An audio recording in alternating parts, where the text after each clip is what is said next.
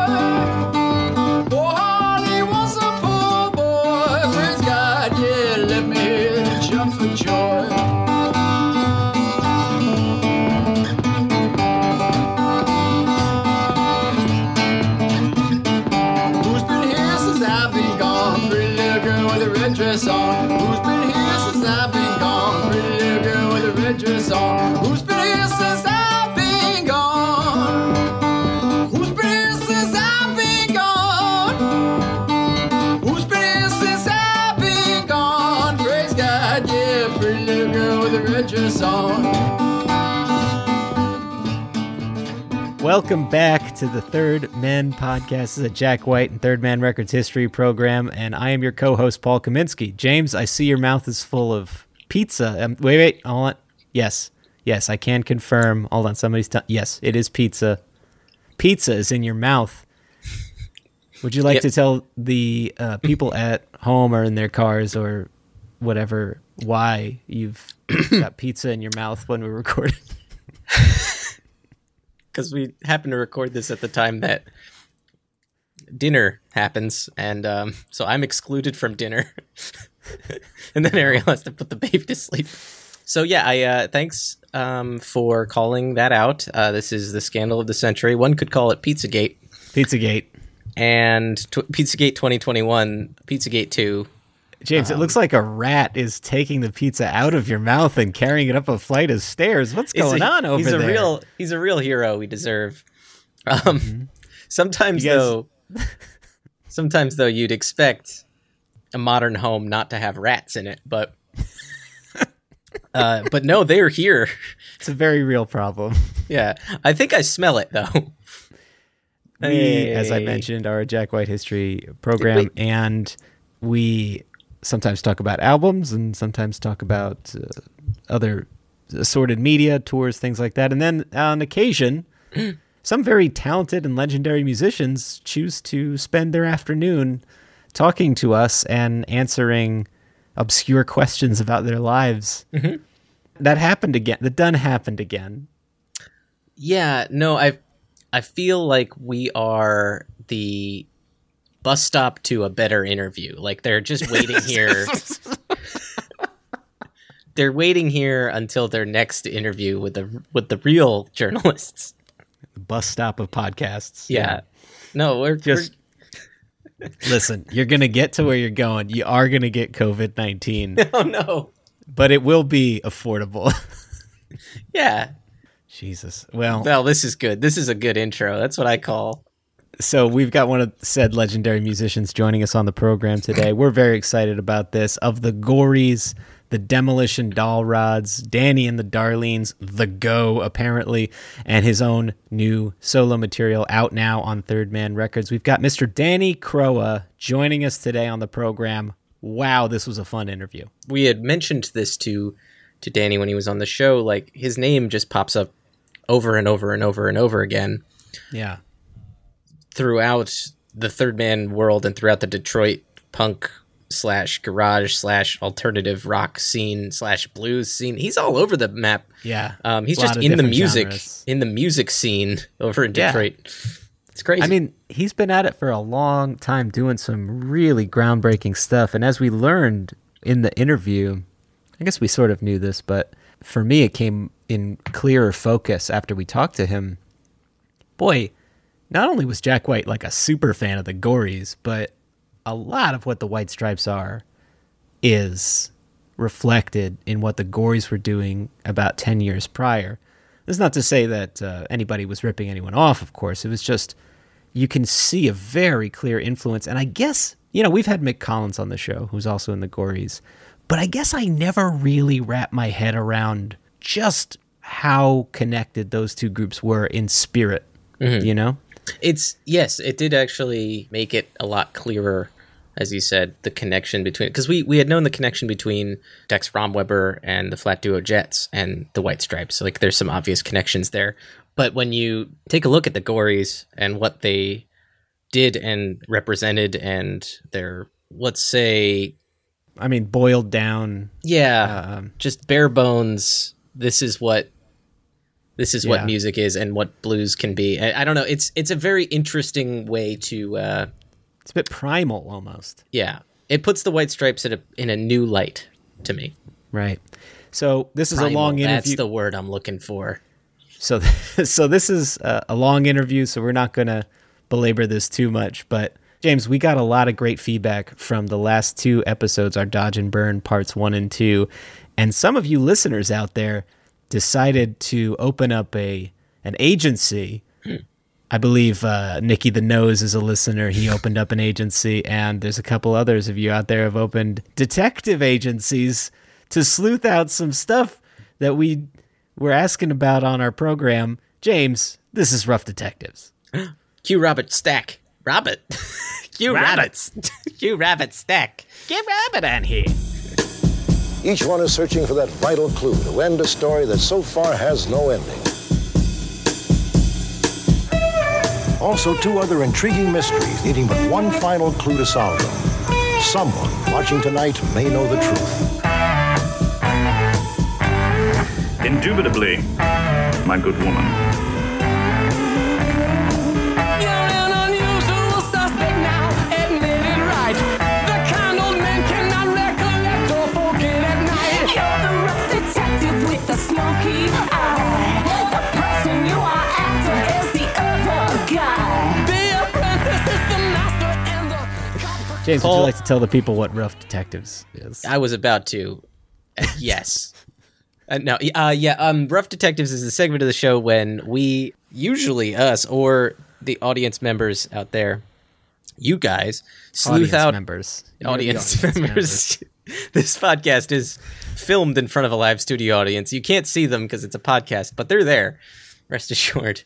Anyway, it's when either us or you find some information. You really just dig down deep and find some information on a question that we had and figure it out. You become detectives.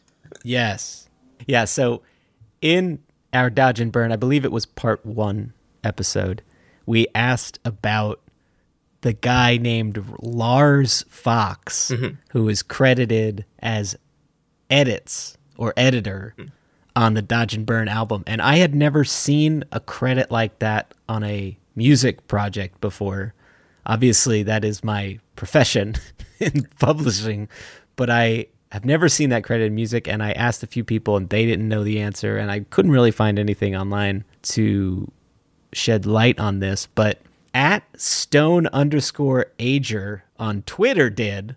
Scott here tweeted at us, could this be the guy? Has Knobs from a Mixing Desk as his avatar? The Fixer? Not many tweets, though. So we looked into it. Yeah. At Lars_Fox on the Twitter appears to be the Lars Fox in question. And the reason I believe this very strongly is that Joe Ciccarelli follows him for some reason. We tweeted at him, and we have yet to hear a response. One could call that tweet a letter to the editor. A letter to the editor. That's very nice, James. Thanks. We did find him, so thank you, Scott, or at Stone_Ager, Ager. Stone Ager? Yeah. That's awesome that you were able to sleuth that out. So anyway, that's been Rough Detectives. Let's get to this. Let's get out of here. Let's get out and go on the next case. Okay. Yes. Book 'em, Dano. Let's climb in our Dickmobile and always on the on the famous person interview episodes. It's elementary. What ties these events together is a global conspiracy that began at the start of World War II. It may still be going on today. All right, let's get into this interview with Danny Crowe. What do you say? Yes, please.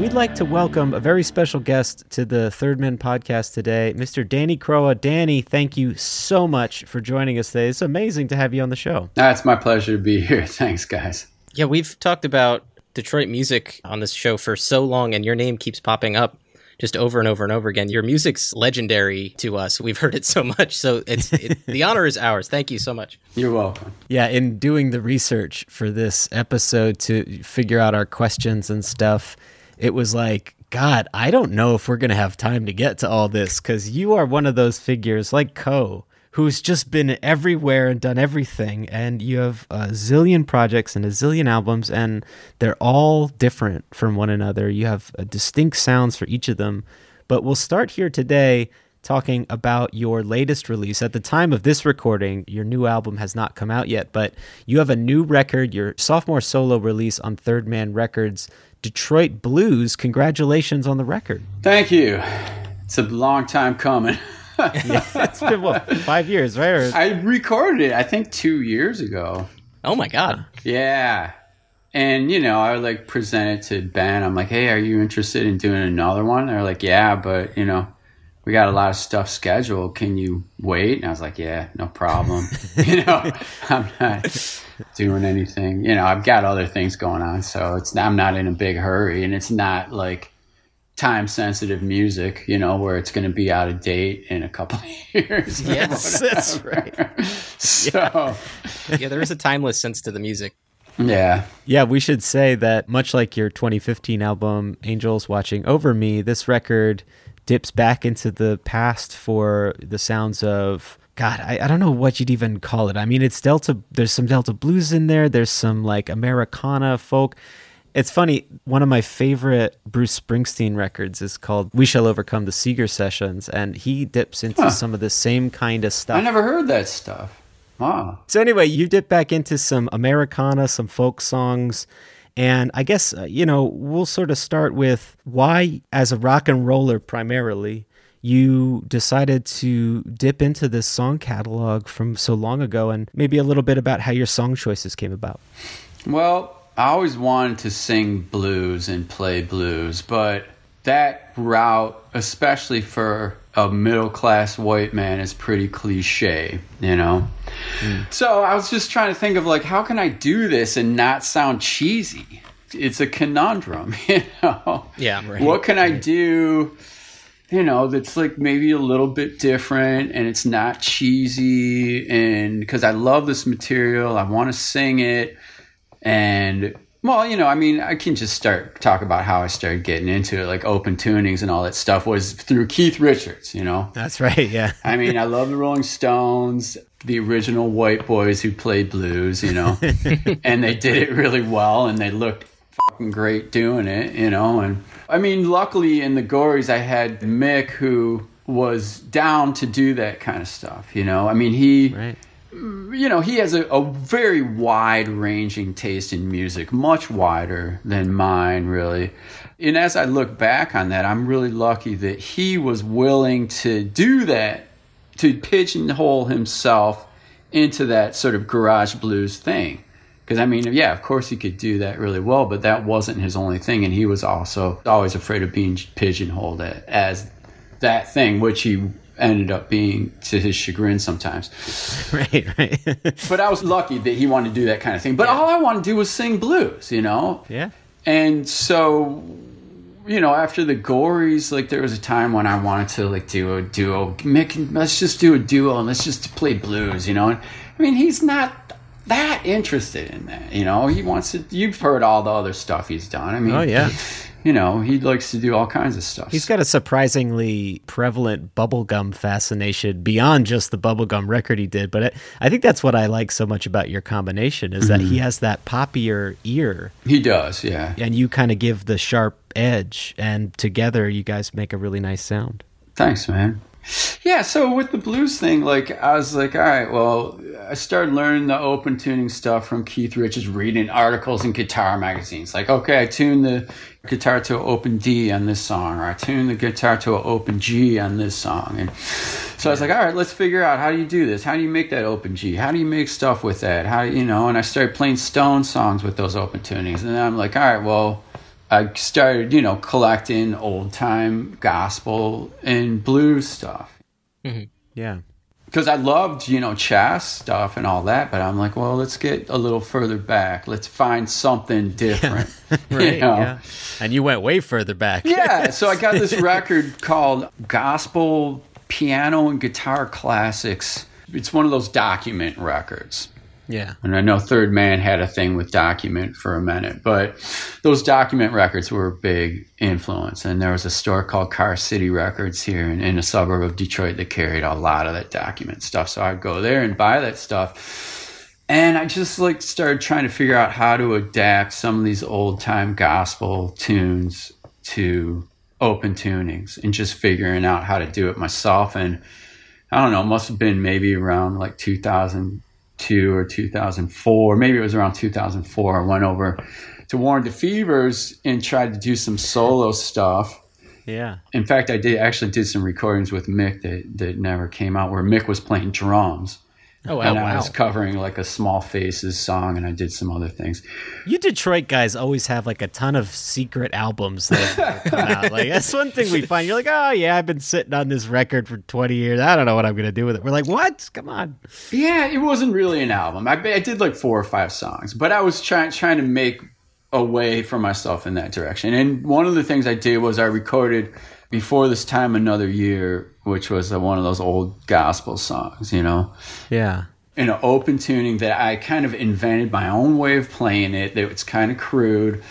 And I'm like, I'm not sure if this is going to work, but I'll try it. And I recorded it, and I listened to it, and I'm like, I'll be damned. I like this, you know? Like, yeah. This is pretty good. I think I can do this, you know? Yeah, right. So I started working on that stuff more, you know? And, like a lot of folk guys are really good at that kind of stuff. You know, someone who calls himself a folk musician who plays old time music is generally like super good at finger picking and super good at playing those old styles really accurately. That's not me. I can't do that. Like, yeah. I don't know if I just don't want to. I'm just too lazy to try to learn it properly. But I just kind of come up with, plus, you know, I mean, I've seen blues performers, you know, it's not just I've heard it on record. Like I've seen people in action. I kind of know how they do things. I mean, with like listening and learning and watching, you figured out that people, a lot of times, what they call an original song is a half remembered old song that they just threw in some of their own stuff to. That's right. And then it's like, oh yeah, I wrote that. You know? Yeah. So I was like, see, when Plant and Page start doing that, that's when you got to bring them to yeah, court. right. Because they're making too much money and not spreading it around, not giving people credit. Yeah, but you know, that's right. So I'm just going to figure out my own crude way of doing this because I like crude playing, I like crude singing and simple stuff. And if you can pull it off, it works really well. I mean, that's the heart of the blues, isn't it? Is just a realness and kind of raw sound. Yeah, and just making up your own way of doing it. Yeah, right. You know. Yeah, I totally understand, and it comes across prominently in your work. Like I wouldn't call it crude, but there's a real like you could hear your voice coming through in it, and I really appreciate that in your music.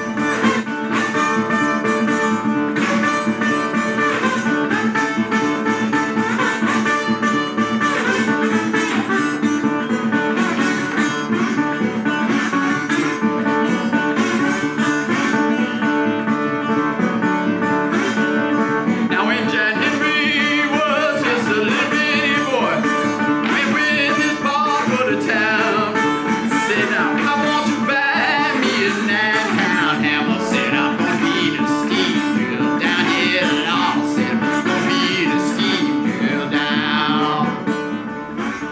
there's a lot of humanity on Angels Watching Over Me and Detroit Blues so far.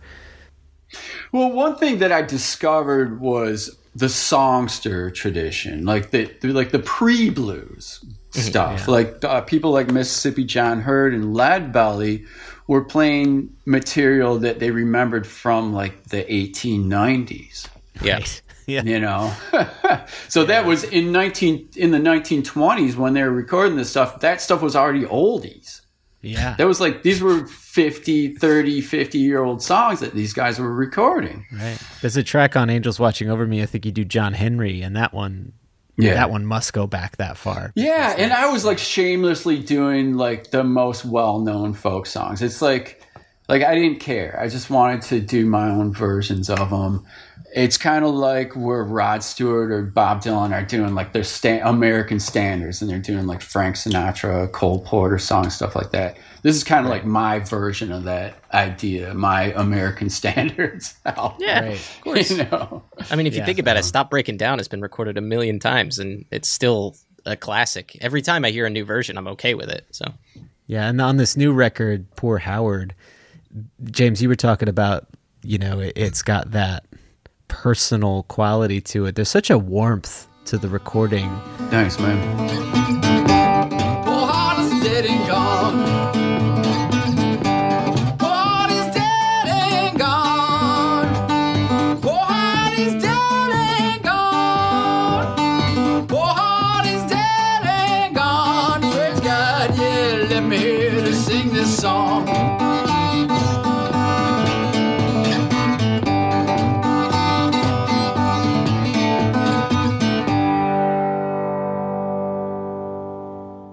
I was wondering if you could tell us a little bit about, like, when you're putting these records together, it's clear to me, at least, or I would surmise, that you're going for a production style that's maybe fitting for the type of music that you're recording. So it sounds, I wouldn't say one-takey, but it sounds a lot like, how they were doing it back in the day, where, Robert Johnson would sit in the corner of the room so his voice would reverberate off the walls kind of shit. Exactly. So can you tell us, was that in your head when you're doing this? You thinking, okay, Absolutely.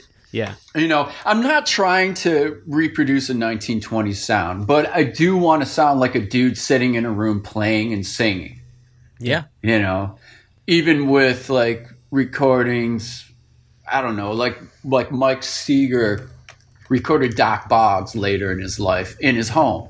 He just showed up at his house with like a mic and a nice recorder and just set up one mic, and Doc Boggs played in his living room and sang. And those later Doc Boggs Folkways albums are great. I love that stuff. I love that sound. John Cohen recording Roscoe Holcomb at his house in Kentucky. Again, just coming in with one mic and a recorder and just him singing and playing in his living room. So yeah, I was going for that kind of like dude in a living room kind of sound, Yeah. And I just play and sing. I overdubbed some percussion, and I overdubbed a one-string bass that's made out of a clothesline, kind of. It's not a wash tub. It's actually a 5-gallon metal can, like a 5-gallon bucket, but it's metal that I found by the side of the railroad track. I was driving down. I think I was driving down Livernois one day. I crossed some railroad tracks and I saw this 5-gallon metal pail laying by the side of the tracks. I'm like, man, that's kind of cool looking. It had like this bright, it was yellow with this bright red writing on it. It said Fire Snake. And I thought, wow, that's kind of cool. So I stopped my car and went over to the railroad tracks and picked it up, threw it in the back, and, went on my way. And then I thought, man, I could make like a one-string bass out of this thing. That'd be pretty cool. So I did, and that's what I used. So I did that, and then I also played jug on some of it. Now, have you considered calling your solo project Fire Snake at this point? Snake is good. It's pretty good. It's a good name. I'm afraid it might be already trademarked, though. Oh, okay. Yeah. Well, that's fair. If it's not, they should. So you mentioned it was around the early 2000s when you were starting to get into this stuff and the open tuning and stuff. So another thing that happened was I got Harry Smith's anthology on CD. Yeah. I'd never heard it before. It came out on CD in 97. And I probably got it like 98 or 99, something like that. And I started listening to that, and that just blew my mind open, you know? Yeah.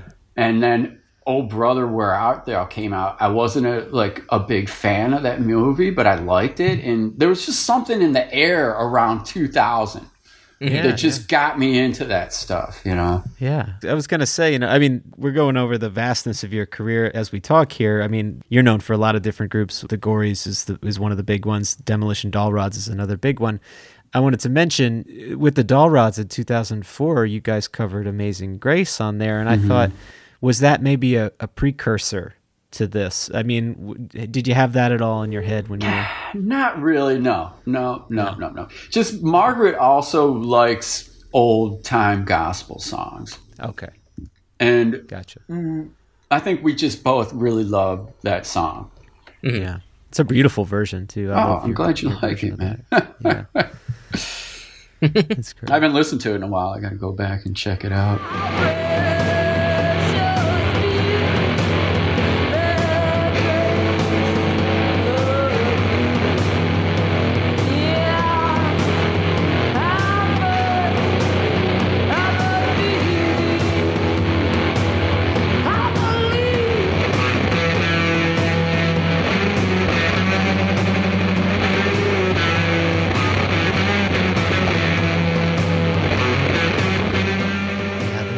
Those Doll Rods records are excellent. I mean, Thanks.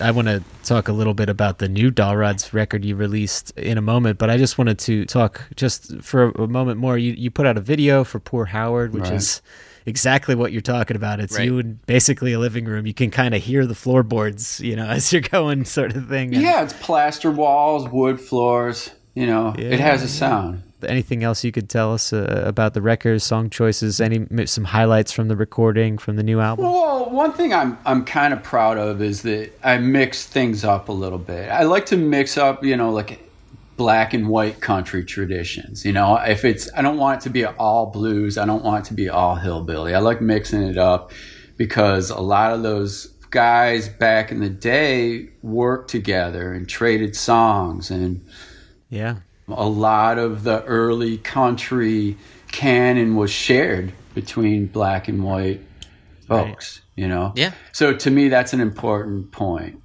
So I do sort of like, I mix that up. And then I also mix up words with different music. You know, like I'll be listening to something and I'll be like, boy, you could take that Doc Boggs tune and sing House of the Rising Sun to it, and it works. You know? Or you can take a Furry Lewis song and sing some Charlie Poole lyrics. Charlie Poole was one of the early white country guys. And you could sing the Charlie Poole lyrics to this Furry Lewis song, and it works, you know? So that kind of stuff is intriguing to me. There is a house in New Orleans they call the Rising Sun, and it's been the ruin of many a poor girl, and me, I know I'm one.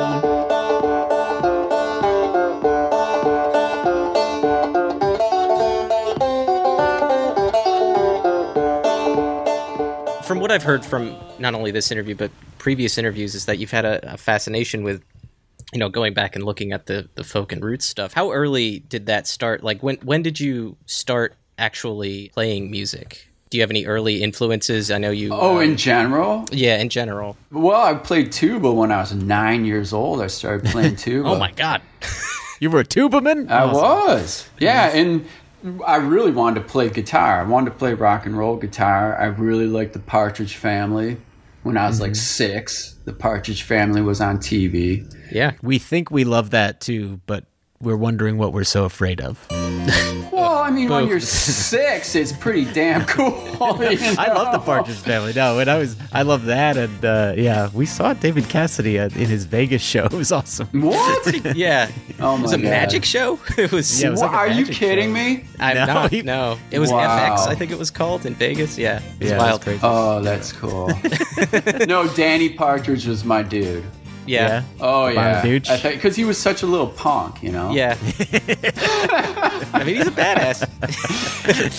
Continued And that he tradition really into didn't, his he boxing didn't career. give a shit. I mean, Yeah. Yeah. I remember there's a story where David Cassidy said to Bonaduce, he's like, dude, you don't strum the bass. You gotta pluck it. Like, please, just don't strum it like a guitar, okay?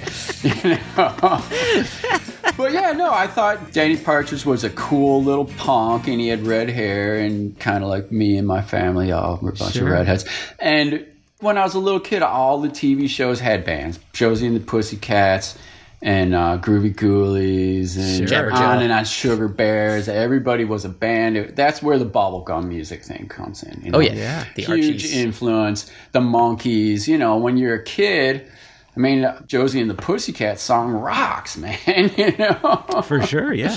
So, Sugar, all that. yeah, all that stuff, you know. So that was an early influence, and just wanting to be in on this thing that was happening. So, Of all the things you could have said to answer this question, I was not expecting you to go in that direction. well, you're talking about early. I mean, you say, Yeah, what's yeah. your earliest thing that you were aware of? Right. That's it. Well, I was you know? expecting you to listen to some kind of, I don't know, what hard rock and when you were super young, because your guitar playing is so visceral. I mean, Yeah. you mentioned thanks, man. tuba. When did you pick up guitar? So I wanted to play guitar, and my mom was like, no, you're too little. You won't be able to hold the strings down, la, la, la, la, you know.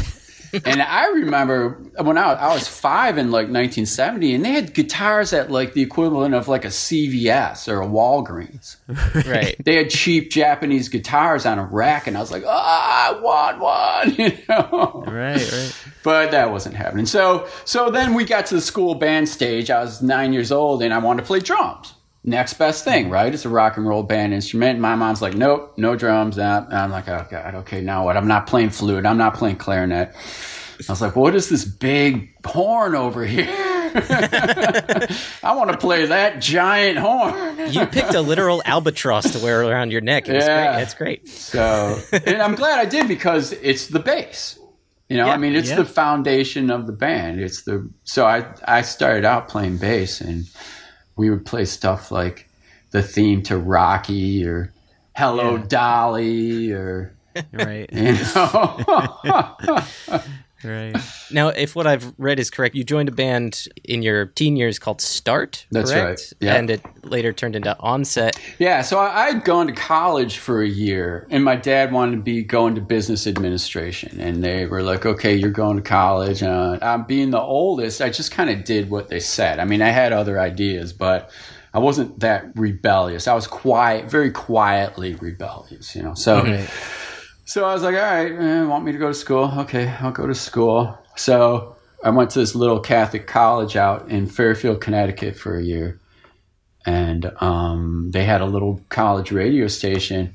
And me and my buddy, who was from Wisconsin, who I met out there, he was really into hardcore punk stuff. And we raided the radio station, and they still had albums in there from the 60s. Awesome. So we like stole all the good records from the college radio station. And they had the first Velvet Underground album. They had man. this MC5, the second MC5 album.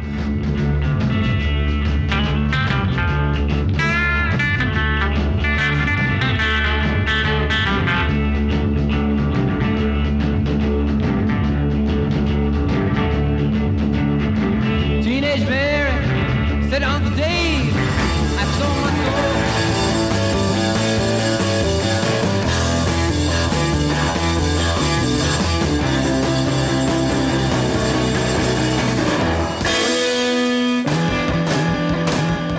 They had a Van Morrison, like when Van Morrison got really big in the early 70s, they re-released all the Them stuff. So there was a Them album, but like from the 70s, you know? Yeah. And we just were listening to that stuff, and man, that's how I got turned on to all that stuff. You know, and we got into like Love. So we're like Love, Velvet Underground, MC5, Them. And concurrently we're like listening to like, Violent Femmes and Sure. what's that, Days of Wine, Dream Syndicate, stuff like that too. So that's basically where the mod revival stuff comes in, right? Because you're kind of listening to a lot of the 60s. Also, a friend of mine, like I didn't have big brothers or sisters. Mick had a bunch of big brothers and sisters, so he had like a ton of great records just laying around his house from them. I didn't have that. But one of my friend's big brother had made a Who tape, a cassette tape of all the early Who stuff. I think it was like Meaty Beaty, Big and Bouncy, and the reissues of their first couple albums. And I discovered that early Who stuff, and I was like, wow, you know. So when I got into high school and I started listening to FM radio, then I discovered like the Yardbirds, For Your Love, and the Stones, It's All Over Now by the Stones, and You Really Got Me by the Kinks, and all that. This was like 1978, and Journey and Foreigner were huge, but the stuff that really I'm not gonna I liked Styx, I gotta say, I liked Styx, I liked Elton John, I liked Boston. We like Styx, yeah. I liked Styx stuff great. like that. Yeah. Pieces of Eight, it's fantastic. But I also like the stuff that really started to turn me on was like all that mid-60s British Invasion, Animals, love the Animals. Yeah. So when I was in high school, I started discovering all that stuff. It's funny that you're listening to the early Who in the late 70s when like my preferred Who is late 70s Who, when like Keith's drinking problem has really gotten bad and like the Ox is just singing about hookers and shit. And I'm just like, I love these guys as grumpy old men. This is amazing. I need to revisit that stuff. I mean, Quadrophenia is my go-to also, yeah. That album got me through high school. Without that album, I would not have made it through high school. I listened to it in high school too, and it was one of my go-to records there. And I don't know, there's something about that album that really, really clicked and resonated with me. It just speaks to the teenage mind, you know? Yes. Absolutely. And it's like a balm for the teenage mind, you know? I mean, it has some complex concepts, but they're presented in a rock and roll fashion, you know? I mean, it is really an opera. And it really speaks to that teenage condition, you know, in a kind of sophisticated way. I had a Walkman with that cassette in it, and that was plugged into my ears for like a solid year when I was like 16, you know. Same. So, yeah, our dad was giving us all that music, and yeah, Quadrophenia was up there for us. Yeah. So shortly after Onset is when you, Mick, and Peggy wound up forming the Gories. Is that right? Can you tell us a little bit about how the Gories got together? Yeah, you know, the Onset was like, you know, we were into the Who and the Jam, but we met at an REM concert. Like, we also liked the REM and stuff like that. But there was something about it that just wasn't scratching an itch for me, you know? So I had already been hanging out with Mick. I met him through a mutual friend who actually lived out in the suburbs, who happened to run into Mick at I think it was a free King Sunny Ade concert in downtown Detroit outdoors. Wow. And he had met Mick there because of a T-shirt. One of the guys had on a T-shirt that the other guy liked, and they started talking to each other. And so, yeah. Cool. Mick being the absolutely T-shirt obsessed person that he is, I think this guy from the suburbs had on this shirt, and so Mick started talking to him. So anyway, I knew this guy from the suburbs through my bandmates who were all from, in fact, Pantano was from the same suburb as these other guys I was in the band with. Okay. And they were buddies with him. I knew Pat back in those days when he was in the Colors. Right. Yeah. So they were buddies with him. They were from Madison Heights, Pat's from Madison Heights. Wow. So I started hanging out with those guys and doing Onset stuff. But yeah, there was just something about that which just wasn't scratching an itch for me. And from the Jam and the Who, I started getting more into like Bo Diddley and Muddy Waters and Howlin' Wolf and Chuck Berry, and, you know, wanted to do something more like that. And I started hanging out with Mick, and I would go pick up Mick and take him to the Onset shows with me. Mm-hmm. You know, and he had suggested at one point that the Onset should do a cover of a Contours song called It Must Be Love.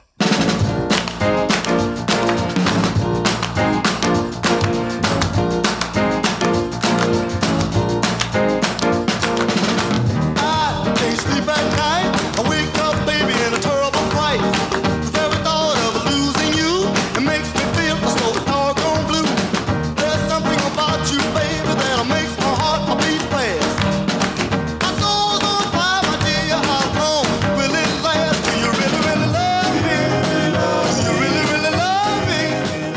which we did do. And I think we actually did like an okay job of it. I wish I had a recording of that. But Mick was already like, you know, suggesting cool covers. And I was like, God, this guy's interesting, you know. And I would hang out with him. And we'd go back to his house to drop him off because I always picked him up. And I would often even pay to go into the show. I'd pay for, you know, I was just like, just to hang out with him. I would just pick him up and, you know, pay for him and all that stuff. Because he never had money. So,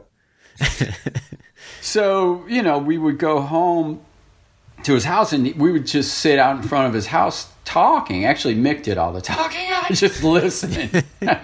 But he would talk and talk and talk, and he had all these bands in his head, but he talked about them as if they actually existed. That sounds about right, yeah. There was no line between imagination and reality. That's It was all one thing. Yeah, because like even the Dirt Bombs would later turn into that, right? It's just a concept, and then it kind of became real. Then that's what made me think of that, because Pantano was talking about that you know, that Mick approached him with this concept. Yeah, no, Mick, like there were like 4 different bands in his head already when I met him, and he'd never gotten out of the basement. You know? Leave it to a comic book nerd to start building all this stuff. He's got a whole...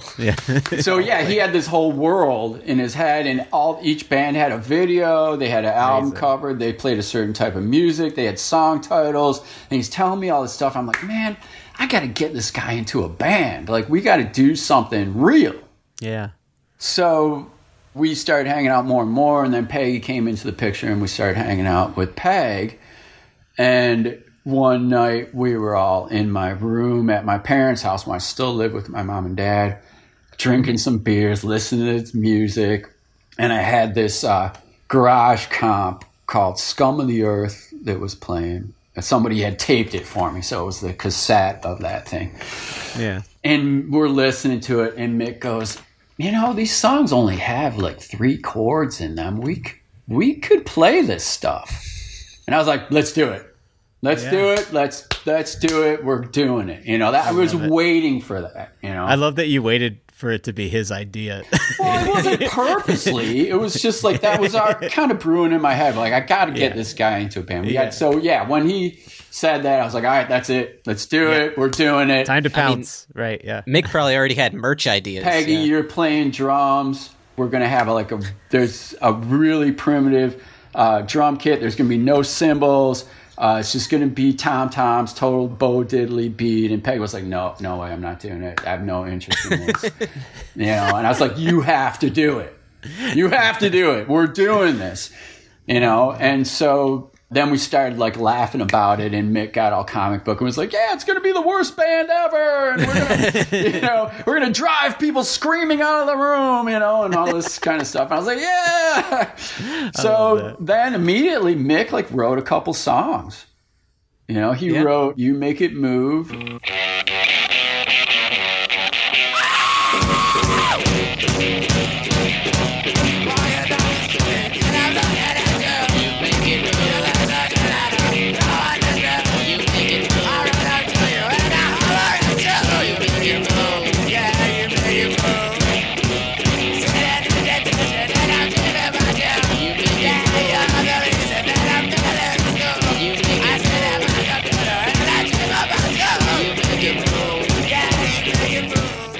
And then he came up mostly with Thunderbird ASQ, and I added a couple of lines to finish it off. 2, 3, 4. 2, 3,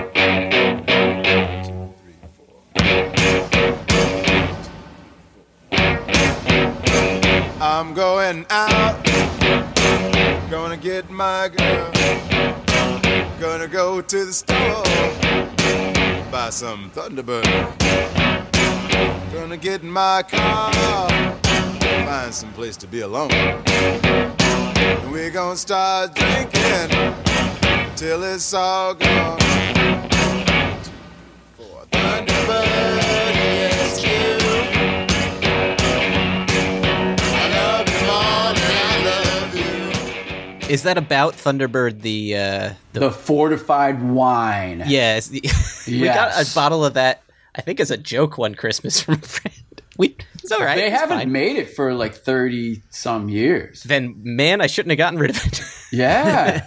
Yeah. There was a grape flavored Thunderbird. Oh my God. Yeah, it's like because Thunderbird, regular Thunderbird is a white wine. It's very Okay, sophisticated. ESQ was the purple version, the red wine version. Okay. They tasted a little bit more grape-like. I still have a bottle. Does it say that on the bottle? This wine tastes grape-like. No, there's no warning. There's no warning label. Given no warning. But it does say ESQ. I mean, it says, and it stands for extra special quality. So it's not Esquire. Okay. No, extra special quality. Yeah. So I actually took Mick and Peggy to the Onset's practice space. We practiced in one of those storage units that you weren't supposed to do that. Right. Yeah, I was gonna say that sounds like a some sort of a violation. And in the middle of the winter, we would practice with like coats and scarves and yeah, no, it was hardcore. So I took the Mick and Peg there, of course, without asking the other guys. This was like a secret mission to see what we could do. Yeah.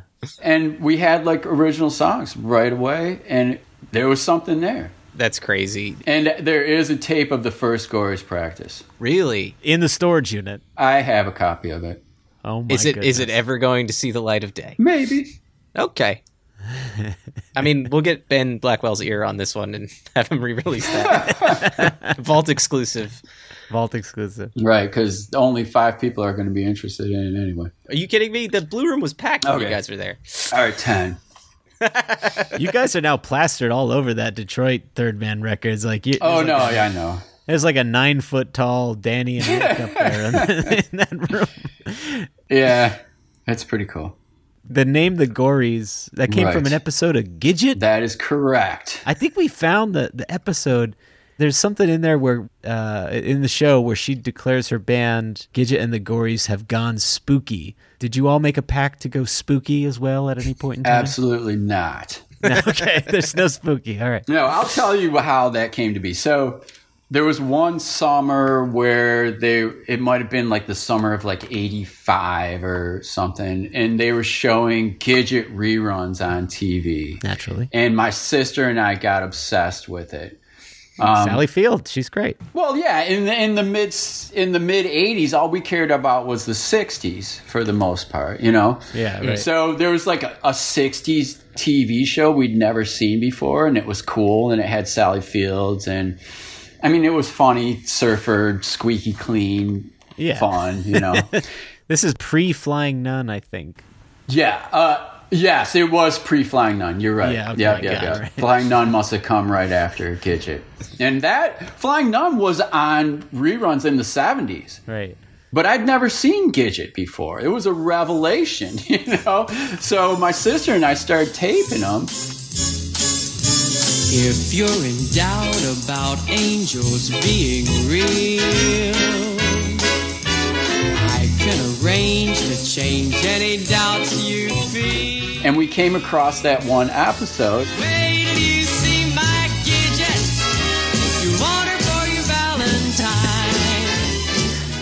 So when we formed the Gories, I was like, well, we need like this authentic 60s name.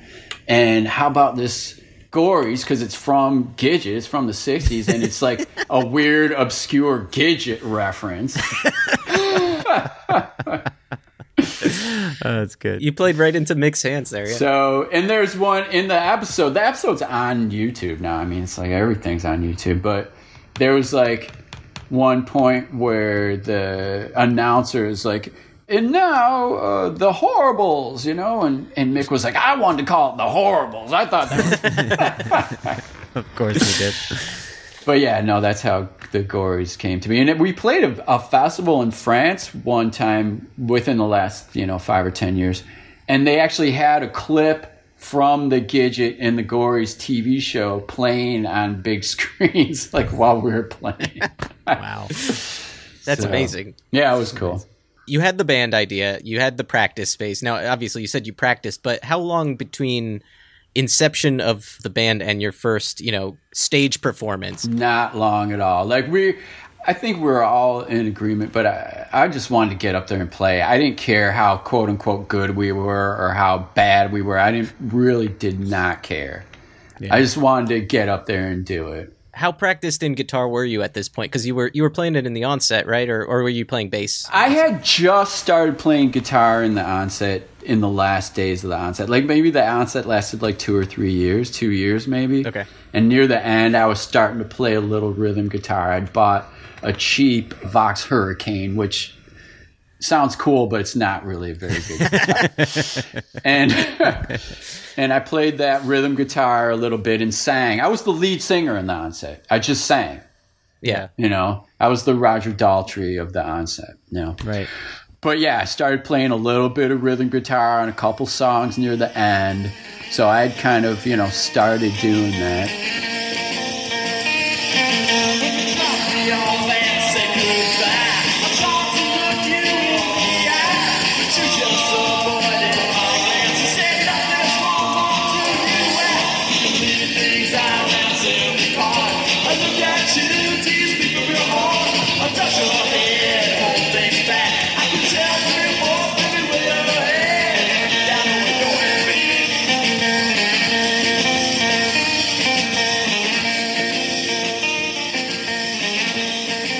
Mick had really never played lead guitar before in his life.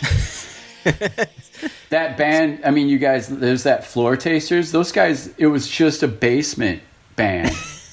And they played one of those plastic chord organs. Yeah. And they beat on like cans. Wow. And one of the guys had like a cheap Japanese bass or something. But I think Mick played the chord organ. He never played guitar before.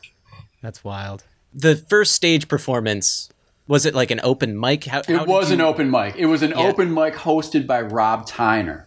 Oh, my God. Yeah. There was a church on the Wayne State campus. Of the MC5, right? Yes. The lead singer of the MC5 was around Detroit quite a bit in the mid-'80s. We had no interest in him at all. To us, he was just a boring old fat hippie. Like, I really had no idea what he had done. I was so ignorant. I mean, I knew them and the Yardbirds and the Who, but I didn't know anything about the MC5. I mean, most people were ignorant of him until Rachel put on an MC5 shirt and Friends. Except, I mean, I did have that MC5 record from the college radio station, but I didn't really put 2 and 2 together. Right. And I didn't like it as much as I liked them. Or the Velvet Underground. I got to be honest, you know. They're doing Tutti Frutti. I was like, I don't know. It's okay. But yeah, so Rob Tyner was floating around. And his thing at that point, and there is one video of him doing it on YouTube, is he played the auto harp. You know, and he kind of strummed it against his chest. And he sang these really cheesy, like, nostalgic songs about the Grandy and stuff like that, you know. If I had a time machine, I'd take you back with me to the heyday of the Grandy and all the wonders there to see. You see the walls ablaze with color, smell the incense in the air, hear the music sound and fury. He was only like 40 at this point. Yeah. You know, looking back, I'm like, what were you doing, man? But that was his deal then, you know, and he would sing. And so he had this open mic night. And I mean, nobody went to it. I mean, there was like, you know, 10 people there maybe, but it was in this church, in the auditorium of this church. And that was the cool thing, is anybody could get up there and do something. And we had to wait. I mean, we were pushed to the last, of course. Yeah. So we had to wait through everybody. We had to sit through a whole set of Rob Tyner doing his auto harp songs. We were falling asleep, getting drunk. Peggy took mushrooms, you know. Yeah. So finally we got our turn, and we knew, I think, 4 songs at that point. We did a cover of First I Look at the Purse, which of course was suggested by Mick. I think we did Thunderbird SQ, You Make It Move. I don't know. There might have been one more. Yeah. But we barely made it through those like 3 or 4 songs. But that was the start, man. I mean, it was like we didn't even, I mean, that was our practice, was just being on stage. That sounds like a rough trip, though, on mushrooms, is Peggy going on stage, barely ever playing drums before. No, and Mick was, that's hardcore, yeah. And Mick was super drunk on Thunderbird, and I don't know if you're familiar with that whole Len Putch, GarageLand, Wanghead Records thing, but he had a record out with this guy, Vegas Raz. No, sorry. Okay, anyway, Vegas Raz was there, and there was like a light switch that controlled the stage lights, and he started flicking it on and off, and Peggy freaked out, and she's like, "Stop it! Stop it!" I would have lost my mind. Yeah. The auto harp would probably be very soothing, though. I feel like that would be very nice. But there was like 2 or 3 of our friends there who were very encouraging, and we just kept going, and I just started booking us shows, like whoever would have us play, Yeah. And luckily at that time there were a bunch of bars in like Hamtramck in Detroit where bands who could barely play or had all original material could do sets, turn the light on here. There you are. Just to go back to the hallucinogenics for a moment, we talked to Dex Romweber, and he was telling us about like he used to go on stage tripping on acid, and I was thinking to myself, I could never do that. How could you do that? No, like, I've been reading Total Chaos, the Stooges book, and Iggy's talking about doing like 2 hits of acid before a show. How do you hold it together? Dude, I would be curled idea. up in a fetal position on the stage. I couldn't do it. I mean, Iggy's a legend, so who knows? Yeah, right. When you're at the point in your life where you're not asking, can you hold your liquor, but you're asking, can you hold your acid? You realize you've reached a certain zenith. Yeah, that's real psychedelic astronaut stuff there. Jesus.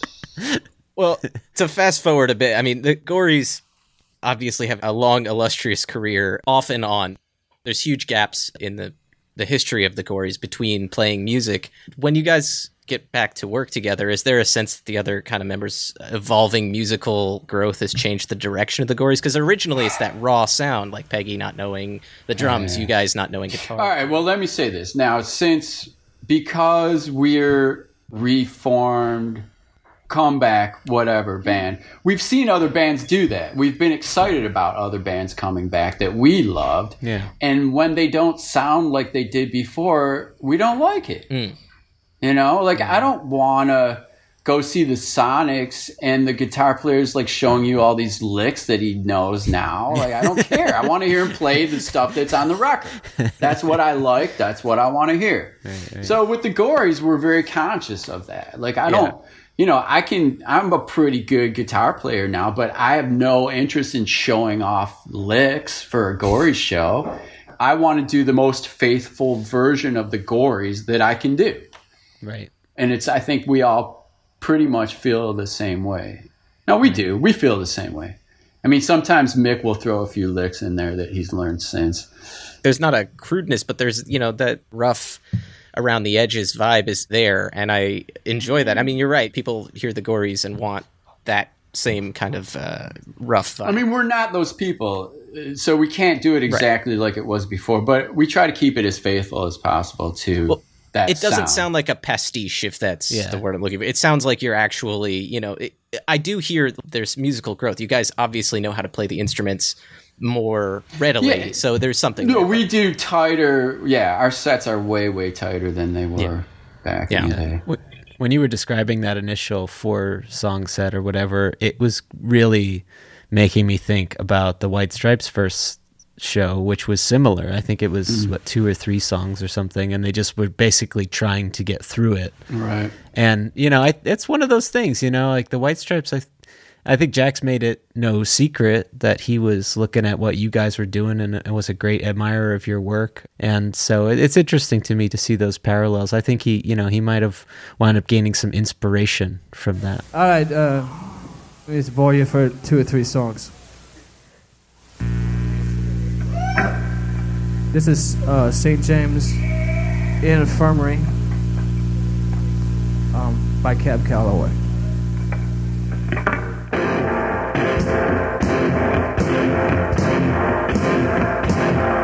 Well, folks, I'm going down to St. James Infirmary.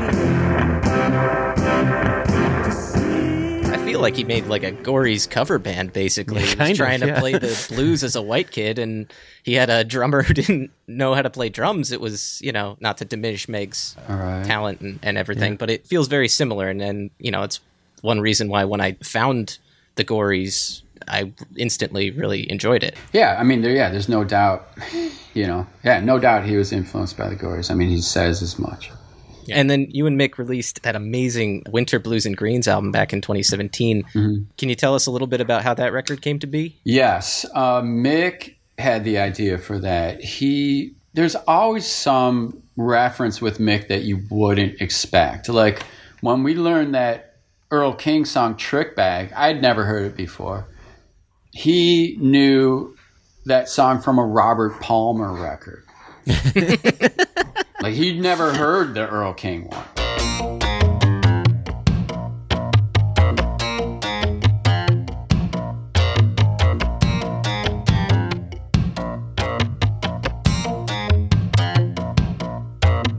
It's 12 o'clock at night. You walk out the door. You told me, baby, you were going to the first floor.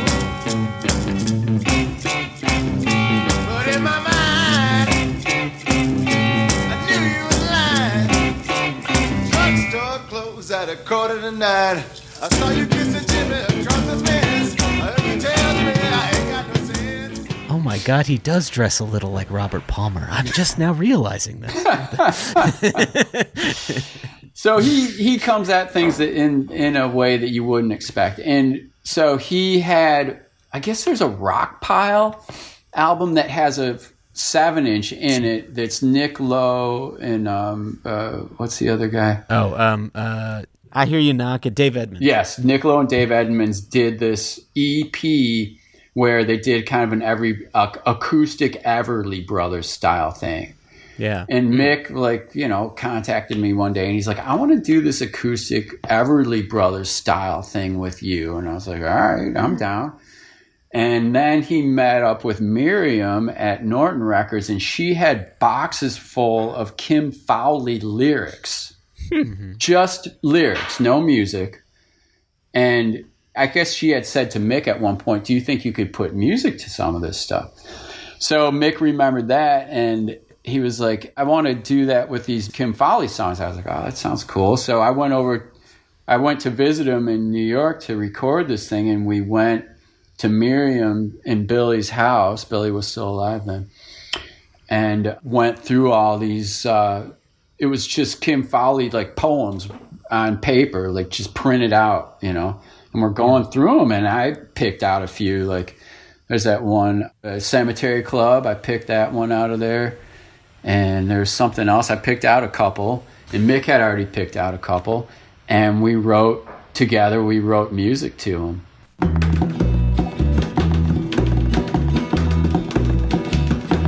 Like a lover who's never lived in a time and place that's never been, riding shotgun.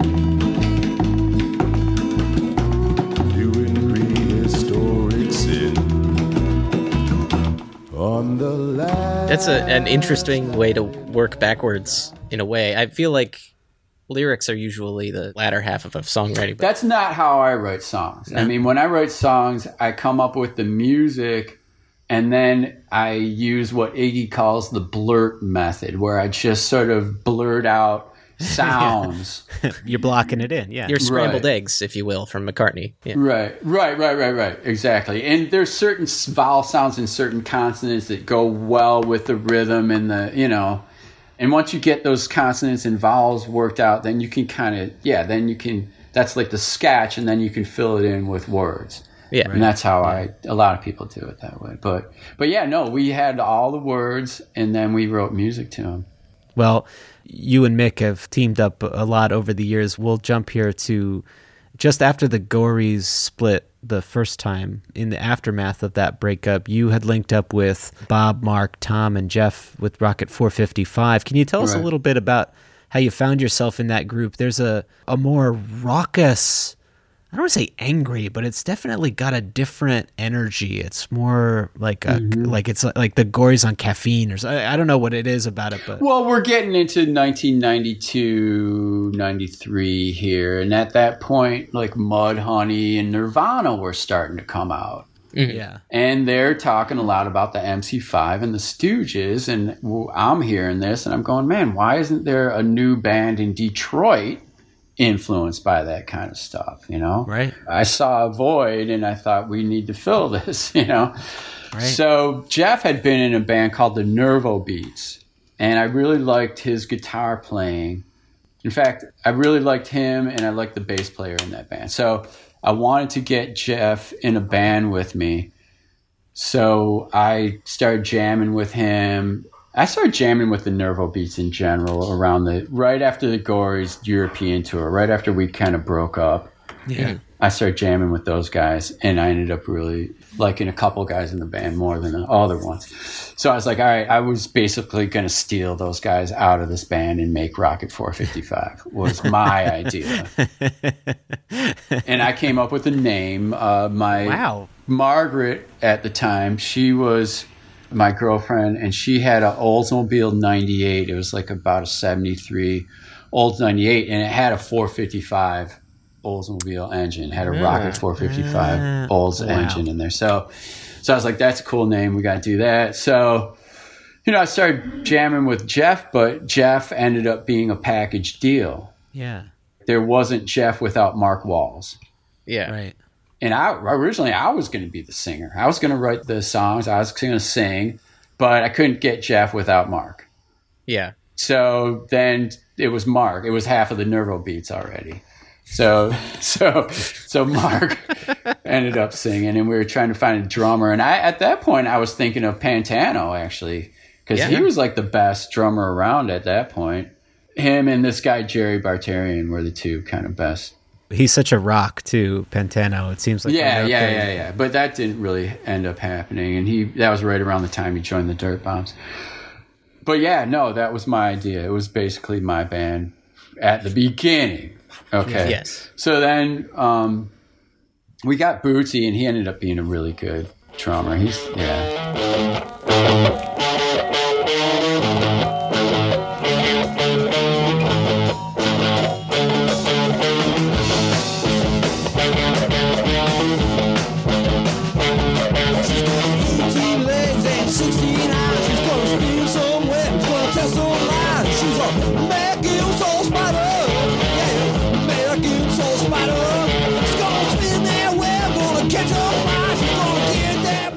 But yeah, you know, the Doll Rod started right around the same time. Let's talk about that. It's almost got a little bit of a Traveling Wilburys thing here with Danny Dollrod, right? That was not the furthest thing from my mind. No, Margaret had come up with this idea. It was like she came on the Gories tour with us in 92. Uh-huh. The band broke up when we got home. I was really depressed. Margaret and I were living together. I was really directionless at that point. I didn't know what to do. And I was in a funk, and I was trying to get Rocket 455 together, but Margaret had another idea at the same time. And she's like, well, you know, I got this name for a band. And I'm like, well, okay, let's hear it. She goes, Demolition Doll Rods. I was like, that's a great name. Wow. That's awesome. Yeah. And she said, yeah, well, I also would, you know, I want it to be an all-girl band, but I want you to be in it. I'm like, okay. Would you be a girl in my band? And I'm like, okay, sounds fun, you know? Yeah. I mean, I kind of needed to do something that was a big break from the Gories at that point. And, you know, in like 92, 93, that kind of thing was in the air, you know? Getting wild. You almost have a glam aspect to it, to the... Yeah, no, and it's like I wanted to kind of, you know, explore more Velvet Underground, more 70s punk rather than 60s punk. Yeah. New York, I was starting to really get into New York Dolls at that point. Stooges, super into the Stooges. So I really wanted to explore more of that kind of stuff. So that was like perfect for that. One of the things I love about that band is the humor there's a irreverence, rather, should I say, to it. Like, yeah, you know, that Get It On video that you guys shot. It's awesome video, shot in the basement of the Detroit Film Center on 16 millimeter. Yeah.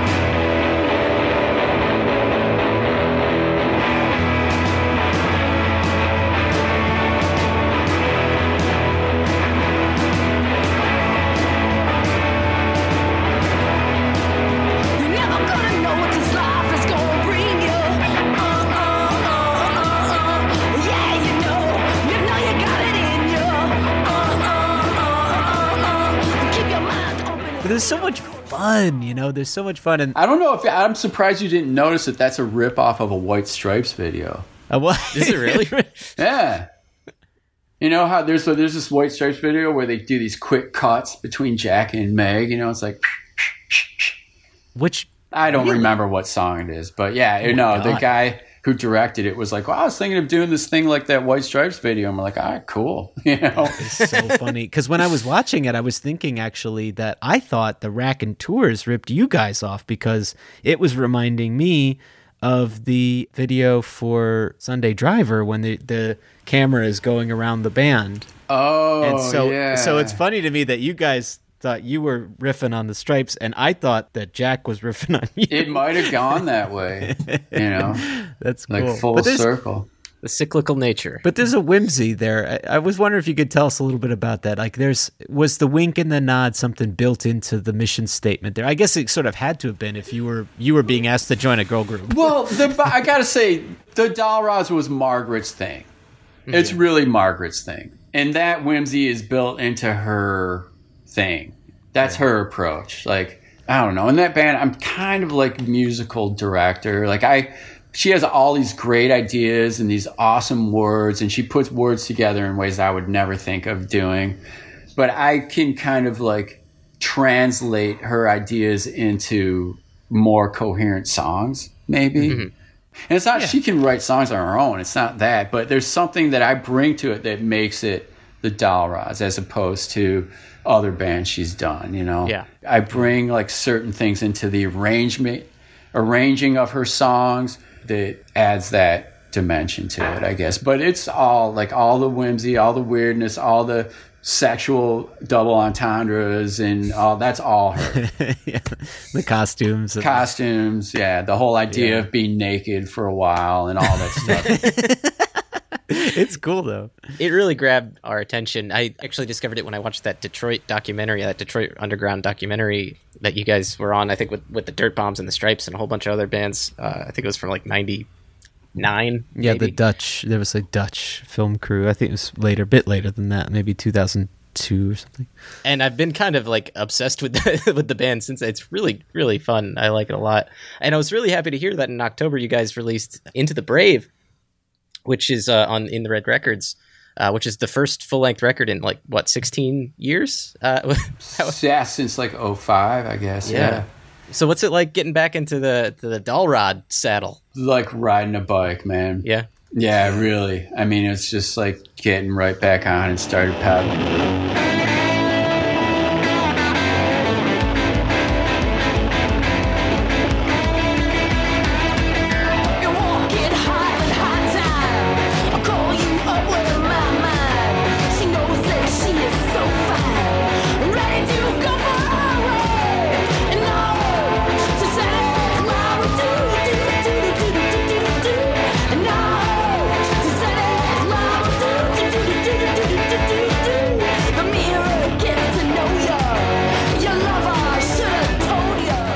That really happened because, Margaret married an Italian citizen. She married an Italian guy. And 10 years later, I married an Italian citizen. So we're both married to Italians. And they've become friends, fortunately. And I had Danny and the Darlenes for a couple of years. We did the two albums. Right. Yes, and that broke up. And I wasn't doing that much. I mean, I had some solo stuff going on. But my wife was saying, you need a band. Like, you're really good in a band. You should be in a band. You got to get another version of the Darlenes together. I was like, I don't know. Those guys, I mean, Richie was such a perfect drummer for that band. Colleen's such a great bass player, and she can sing backups. I mean, that kind of stuff's hard to find, you know, and I don't want to like try to get new people. And she, you know, was kept bugging me like, you really do good work in a band. You should be in a band. So she was talking with Margaret's husband, and Margaret's husband said, you know, Margaret had a band at that point called Heartthrob Chassis. And her guitar player had just left Heartthrob Chassis. She'd been playing with him for a few years, and he wanted to do other things. So he left. So Margaret's husband told my wife, yeah, you know, Margaret's, you know, guitar player just quit. Like, and my wife was like, huh, really? Okay. So the next thing I know, my wife comes out to me and she's like, grab your guitar. We're going to Margaret's. And I'm like, okay. So we went over there and went down to the basement and started playing, and immediately like songs started coming out. That's so great. Yeah. Now, this is starting to make me think that perhaps while you weren't in a band, you had picked up some kind of annoying hobby that she was trying to get you back into a band to do, like bonsai or something along those lines. I'm kidding, of course. But, no, it's just a bomb, man. That's all. You've got to be in a band. Just a bomb. I really love this record. Intergalactic Friend is such a badass track. Man, I'm glad you like it because I'm super happy with it. And my wife did the cover art, nice. And we will just like put on the record at home and jam out to it. Smokin' Hot Hair Day is downright anthemic. It's something you mentioned Styx earlier. Not that it sounds like Styx, but there's almost like an arena quality to it.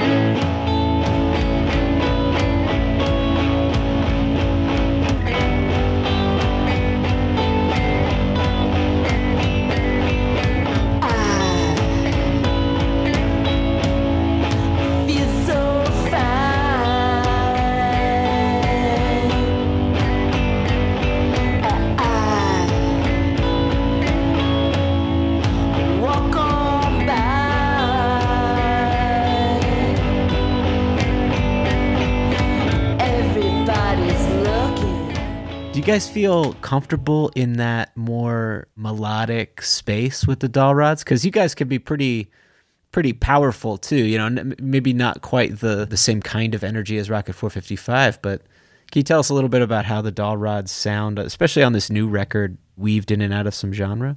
Well, you know, we always have, you know, a lot of interests and tastes and stuff like that, but a lot of it's Margaret, really. I mean, she's, you know, I just kind of guide her and add stuff that I think I kind of understand.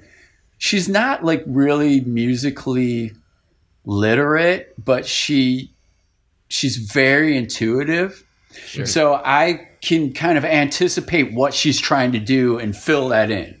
Yeah. Mm-hmm. With stuff that she might not have thought of. Almost like a producer on the floor, kind of like that.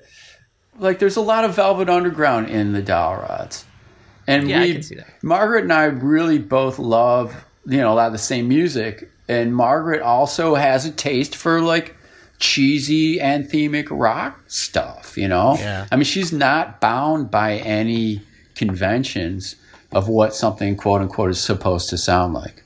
Yeah. You all bring it down to earth, though, you know, whenever you're doing it. It's what I loved about it, you know, listening to this record. Well, thanks, man.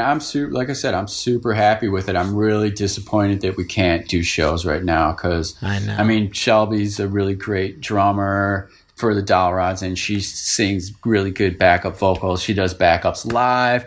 I love doing backup vocals. So it's cool to have like two backup vocal people going and no, it's good. It's frustrating. Hopefully later this year. We'll see. We'll see how it goes. I know, man. Yeah. If you come around these parts, I'll be one of the first people to get a ticket. Well, I hope we hit Pennsylvania and California. Yes. Yeah, come on by. And every place in between, man. That would be amazing. You had mentioned to us, and we had actually uncovered this too, which is super interesting. You helped produce Two Star Tabernacle's Lily White Mama single featuring Andre Williams. that whole single is great. I love it. That single introduced me to Andre Williams, and I've kind of followed his work since then. Were you there for the recording of this, or were you just past the album? Man, let me tell you a story about it. Was I there for the recording? What happened? Was I there? Yes, I was there. I think Jeff Meyer got that thing together because Jeff was working a lot with Jack in the beginning. It just like with recording stuff. And Jeff had like brought over a bunch of mics and a recorder and stuff, and they set up in Jack's living room in the house he grew up in on Ferdinand. Right. And I had already the Doll Rods had already started working with Andre, so I was the Andre connection. And I think Jack got the idea that he really wanted Andre Williams to sing "The Big Three Killed My Baby." Yeah. Yes. So Jack was like, I don't remember who called me and asked me to bring Andre over there, but somebody did. And I think it was because Jack wanted to do that specifically. Yeah. So I brought Andre over to the house, and, you know, the session is going, they recorded what's the song on the other side? It's not 16 tons. It's something like that. It's kind of a standard, country standard, if I remember correctly. So they did that. They recorded that without a hitch. That came off fine. That was done. Well, I could settle down and be doing just fine till I hear an old train coming down the line. Then I hurry straight home and pack. And if I didn't go, I believe I'd blow my stack. But I love you, baby. And so it came time for Jack to teach Andre "The Big Three Killed My Baby." So Jack is hell-bent on Andre singing this song, and he's trying to teach it to him, and Andre just is not understanding it. He just does not get it. He kept saying, "What's my motivation? What's my motivation?" You know, and he just Ramblin' Man was the B-side. Hank Williams. Yeah, that's it. Sorry. So they had that went off without a hitch. That was easy. But trying to teach Andre "The Big Three Killed My," Andre just wasn't getting it. They just didn't understand this thing at all. And the session kind of broke down. Like Jack spent a lot of time trying to teach this thing to him, and Andre was just like, "No, I don't get it. I'm sorry. This is just not working for me." And I'm sitting there going, "Man, what are we going to do to save this session?" You know, because this is like ground to a screeching halt here. Right. So I remembered my roommate had a comedy album on Chess Records that Andre had produced by a guy called Ray Scott, and it was mostly just a spoken word comedy album, but one of the tracks was a song called "Lily White Mama and Jet Black Dad," and it happened to be a country song. So I was like, dang, that might work for this. So I was like, all right, you guys, what do you think about recording "Lily White Mama and Jet Black Dad"? Yeah. And I mean, none of the Two Star Tabernacle guys had ever heard it, but I said, look, it's this country song. It's kind of a comedy number. And Andre's like, man, I don't know. The words are kind of dated. I was like, don't worry about it. We'll change it. We'll cut out the stuff that doesn't work. So I ran home, drove home I lived on the other side of town at the time, grabbed the record, drove back. We put the record on and everybody learned the song. We decided to, cut out a reference to the Vietnam War and something else that dated it and recorded that. So I saved that session.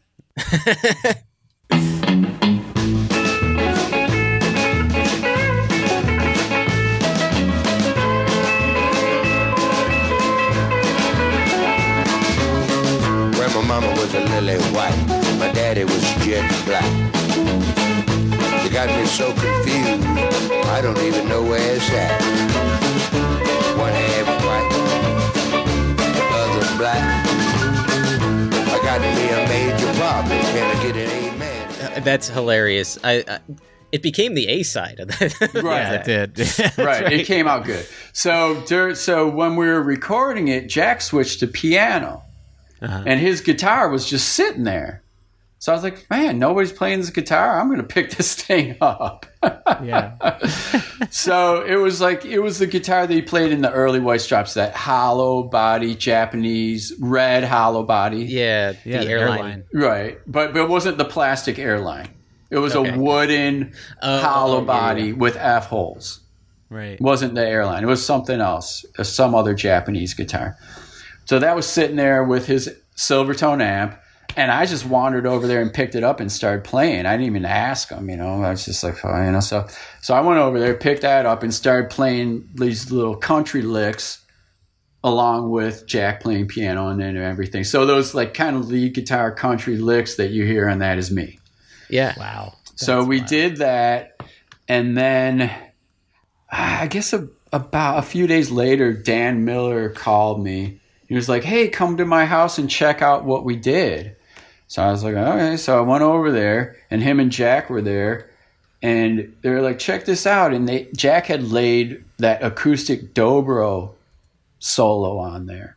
Uh-huh. I was like, oh, okay. I was like, I wish you guys would have, conferred with me before overdubbing this thing, but all right.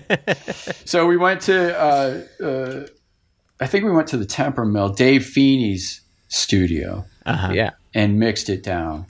And now, like, I just listened to it recently, and we should have faded that thing out at 2 minutes and 30 seconds, man. I don't know why we let the whole, like, almost 5 minutes go on. It was just too much. If we would have faded it at 2:30, it would have been perfect. Now, there's something to be said about, leaving you wanting more. However, the fanatic in me who wants to listen to more of it is very happy that it's a 5. Well, it would have made, like, a great vault track down the road. I mean, anyway. At least we got a recording of Big 3 Killed My Baby as that vault track. So, which is I'm glad somebody was recording it. So they finally did put out Andre trying to. Yeah. Okay. Yes, okay. And it does sound off. I don't know if confused is the right word. That is absolutely the right word. Because maybe shall we say still? It sounds. Andre was very confused by this. Yes. You've worked with Andre a bunch since then, and I remember seeing your name pop up a lot on I Want to Go Back to Detroit City, which I picked up not long ago. That album is great. Well, the album I had much more to do with was Silky. Yes. Yeah, and Silky's great too. How did you guys meet? Like, was it through that? Or you were doing Dollrod stuff, you said? With yeah. Okay, so the Dollrods had gone out to New York City, and we played at Maxwell's in Hoboken, and we were opening for Andre. And at that point, Andre was associated with this guy named George Paulus, who, that's a whole nother story. That guy befriended Joe Von Battle, famous Detroit blues record store owner and a guy who had a studio in the back of his store. So George Paulus had bought a bunch of Joe Von Battle's Detroit blues tapes and had done some reissues in the 70s, but like super raw, great, unknown Detroit blues stuff. Anyway, Paulus got hooked up with Andre and wanted to bring him back and do a very traditional R&B kind of thing. So that's the kind of thing he was doing when we met him, and Norton Records had hooked him up with this very professional New York band of guys who could play 50s R&B really well with horns and all that kind of stuff, So when we opened for him, that's what he was doing, and it was really good, but he was intrigued by, I think he was really intrigued by, well, not only the naked ladies, but I mean, I'm sure that was the thing that caught his eye at first. But I think he liked how raw we were, Yeah. I think he appreciated that. And we, in honor of the Greasy Chicken, which was our favorite Andre Williams song, we strapped fried chicken and biscuits to ourselves with saran wrap for that show. Oh, my God. Wow. That's something special. So that definitely caught Andre's eye. Yeah, I could imagine. Yeah, and I think it tickled his fancy as well. So he wanted to get to know these people, So we got to know him, and then he started visiting Detroit and stuff, and hanging out with Margaret and all that. And Margaret was like, "Man, you and Mick need to do an album with Andre." That was Margaret's idea. Yeah. And she was like, well, let me call In the Red Records, and you guys should do an album on In the Red. So Andre had a notebook full of lyrics, but he didn't really have music. So Mick and I got together with him and looked at all his lyrics and kind of made up music, to go with all these lyrics that he had. Right. And that became Silky.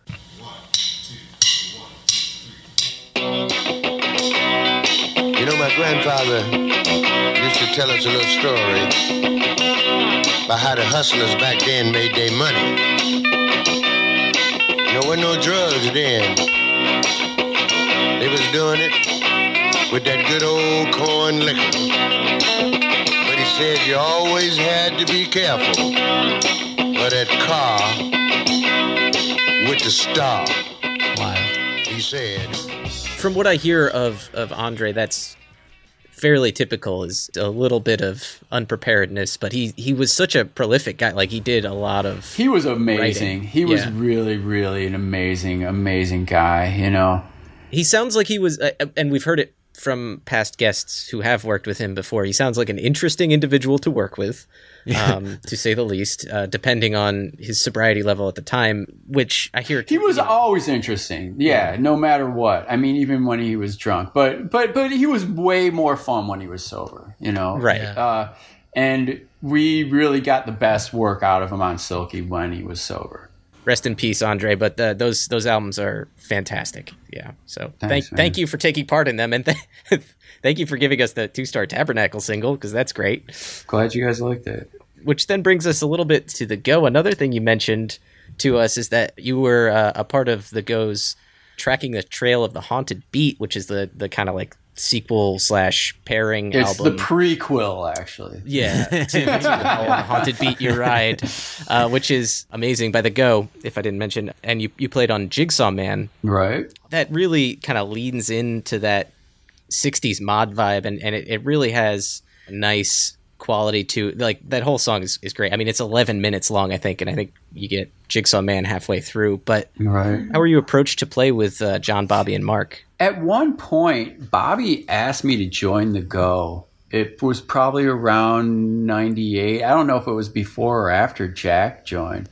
And I flat out said no. Why? Oh. Well, the Dowel Rods were already happening. The Dowel Rods were pretty happening at that point, Yeah. I wasn't interested in doing another band. I mean, it sounds to you guys like I was in a million bands, but I only really did one thing at a time. I really didn't like to be one of those people who were in 3 or 4 bands. My philosophy is, if you don't have one band that's worth focusing all your energy on, then why are you even doing this? Mm-hmm. Yeah. I would rather have one really good band than 3 mediocre bands. If you're in 3 or 4 bands, that's what it ends up being.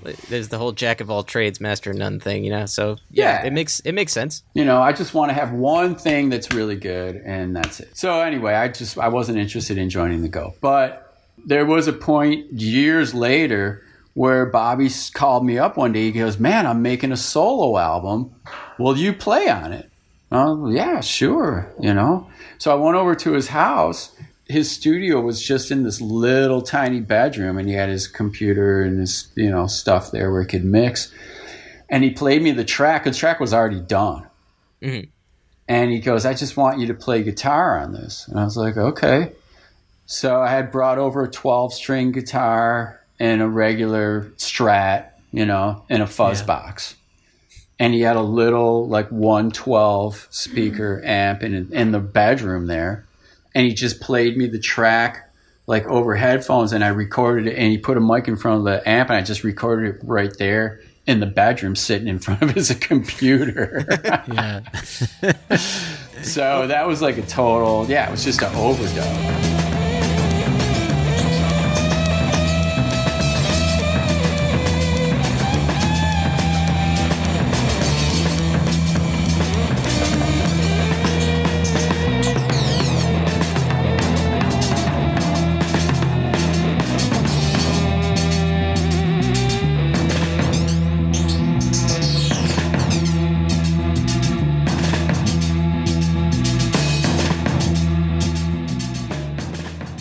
It has a signature texture that you have, though, and you can tell it's your work on this. So there's a stamp on there. No, I'm happy to hear that. Yeah. You also played with John Krautner. Okay, so that's another story. So then, little did I know that this solo track that I played on, which I was very proud of, ended up on the cutting room floor, and he totally re-recorded the whole album, and it ended up being a Go album. Okay.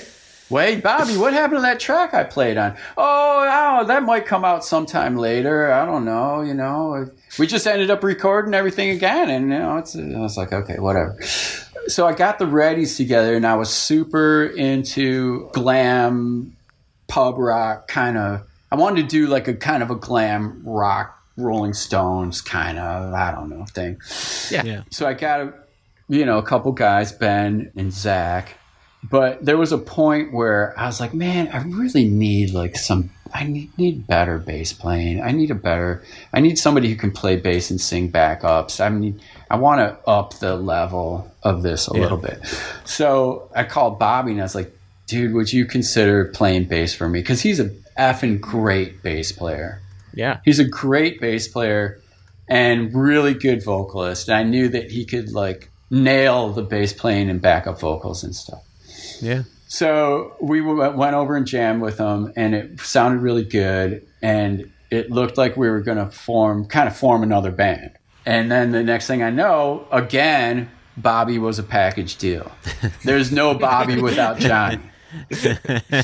Which is fine. I love John, Yeah. But that wasn't really what I had in mind. You've been getting a lot of these package deals. I hope you're getting free shipping. I hope so too, man. Yeah.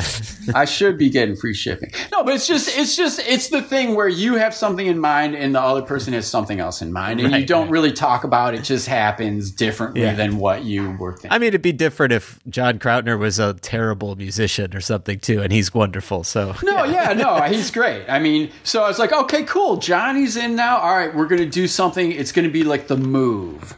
Where all the guys in the front wrote their own songs. They all sang. I was like, this is going to be awesome. We're going to have a new move, And it could have been that. So The Skies Above, in my mind, would have been like The Move. What happened was it turned into another version of The Go. Okay. Yeah. We actually played a show as The Go at one point in Grand Rapids.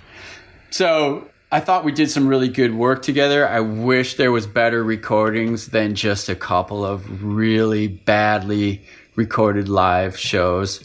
John and I actually came up with a song. We were practicing one day, and John started playing this rhythm on guitar that was really cool. And I started singing to it. And like I said, I wish that band could have been like The Move, but it just didn't work out that way. Yeah. It happens. It allowed you to move to do other stuff with solo work and continue on with other, other bands. Right. But to get one last point that you had mentioned to us off mic, you apparently had sold Jack White and Iggy and the Stooges album and a stereo amp? Solo album. I sold them New Values. Oh. I don't know how that came about. I lived in the studio apartment by myself. I'd met Jack at the Gold Dollar. Yeah. He actually approached me one night at the Gold Dollar. I had no idea who he was. And he said, "Are you Dan from the Gories?" "Yeah, man. Well, pleased to meet you. What's your name?" "Oh, I'm Jack White. Big fan, la la." So that's how I met Jack. So somehow, I don't know, somehow he knew that I had an extra copy of New Values. Which is a great album, by the way. Yes. So he called me up one day and he's like, "Man, would you sell me that double, your extra copy of New Values?" I was like, "Sure, no problem." And he might have said something like, "I'm looking for a stereo amp. Do you happen to have an extra one?" And those days, back in the 90s, you could find stereo amps at Salvation Army for like $10. Yeah. Ones from the 70s that still worked fine, So I would collect. I had a bunch of them because I would just, every time I saw one, I'd buy one, Right. So I was like, yeah, I got an extra stereo amp, if you want to come over and check it out. So he came by and he bought the stereo. I probably sold it to him for what I bought it for. I wasn't trying to make money. I was like, dude, I paid like $15 for this thing. If you want to just give me $15, that's cool. So that's probably the New Values album that he got on board from, is the one I sold him.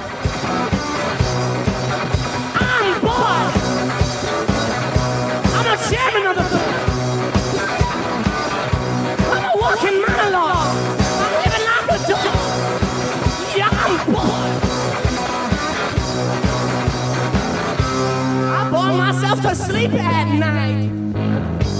I burn myself in broad daylight 'cause I'm bored. That's crazy, because that just came out for the first time, basically. Oh, I didn't know that. Well, I knew they were doing that song back then. It was never recorded to an album, but it was played live a lot. I know. Right. That's crazy. To wrap things up here, we just wanted to touch quickly on, you had played and performed at the Third Man Cast Corridor opening. Right. That was a celebration that looked amazing. We weren't unfortunately able to attend, but we were just wondering, how it was performing on a new stage and a new venue designed by Jack in the Cast Corridor. I mean, there must have been an element of surreal to that, especially with all that time removed. As I sort of mentioned earlier, there's, at this point, you guys are on a big fucking wall in there. Yeah. What was that like? Can you just give us some impression? Well, it's not like something that just happened all of a sudden, where it was a long time coming. And I'm really happy that Jack got that place and got it together. I lived a block away from there back in, 15, 20 years ago. And we used to hang out down there in the late 80s and stuff. So, yeah, it's changed a lot. Like I said, I'm glad Jack got that building. He did a beautiful job fixing it up. It's so cool that he's got the manufacturing facility there now. Yeah. I'm honored that our photos on the wall, it adds kind of a serious amount of legitimacy to me in a way. It's impressive to a lot of people, which is it's cool. It makes me look pretty legit. Well, I mean, it's just like Jack or Led Zeppelin or anybody else, going back even to the people that we were talking about earlier, that and the folk songs that you're covering on your solo records with Third Man. You guys, every musician is one big link in the chain, right? And right. It's been really great to see your link, right? Yours and Mick's link, and all these other Detroit musicians kind of get their due. And that's part of the beauty of Third Man in that way, is that absolutely Third Man can kind of shine a light on those links. Right. And it's really expanded James and my horizons, just listening to all this stuff. We would have never been aware of this. So you've made so much beautiful music in your time. We look forward to more, and thank you for walking through some of that with us today.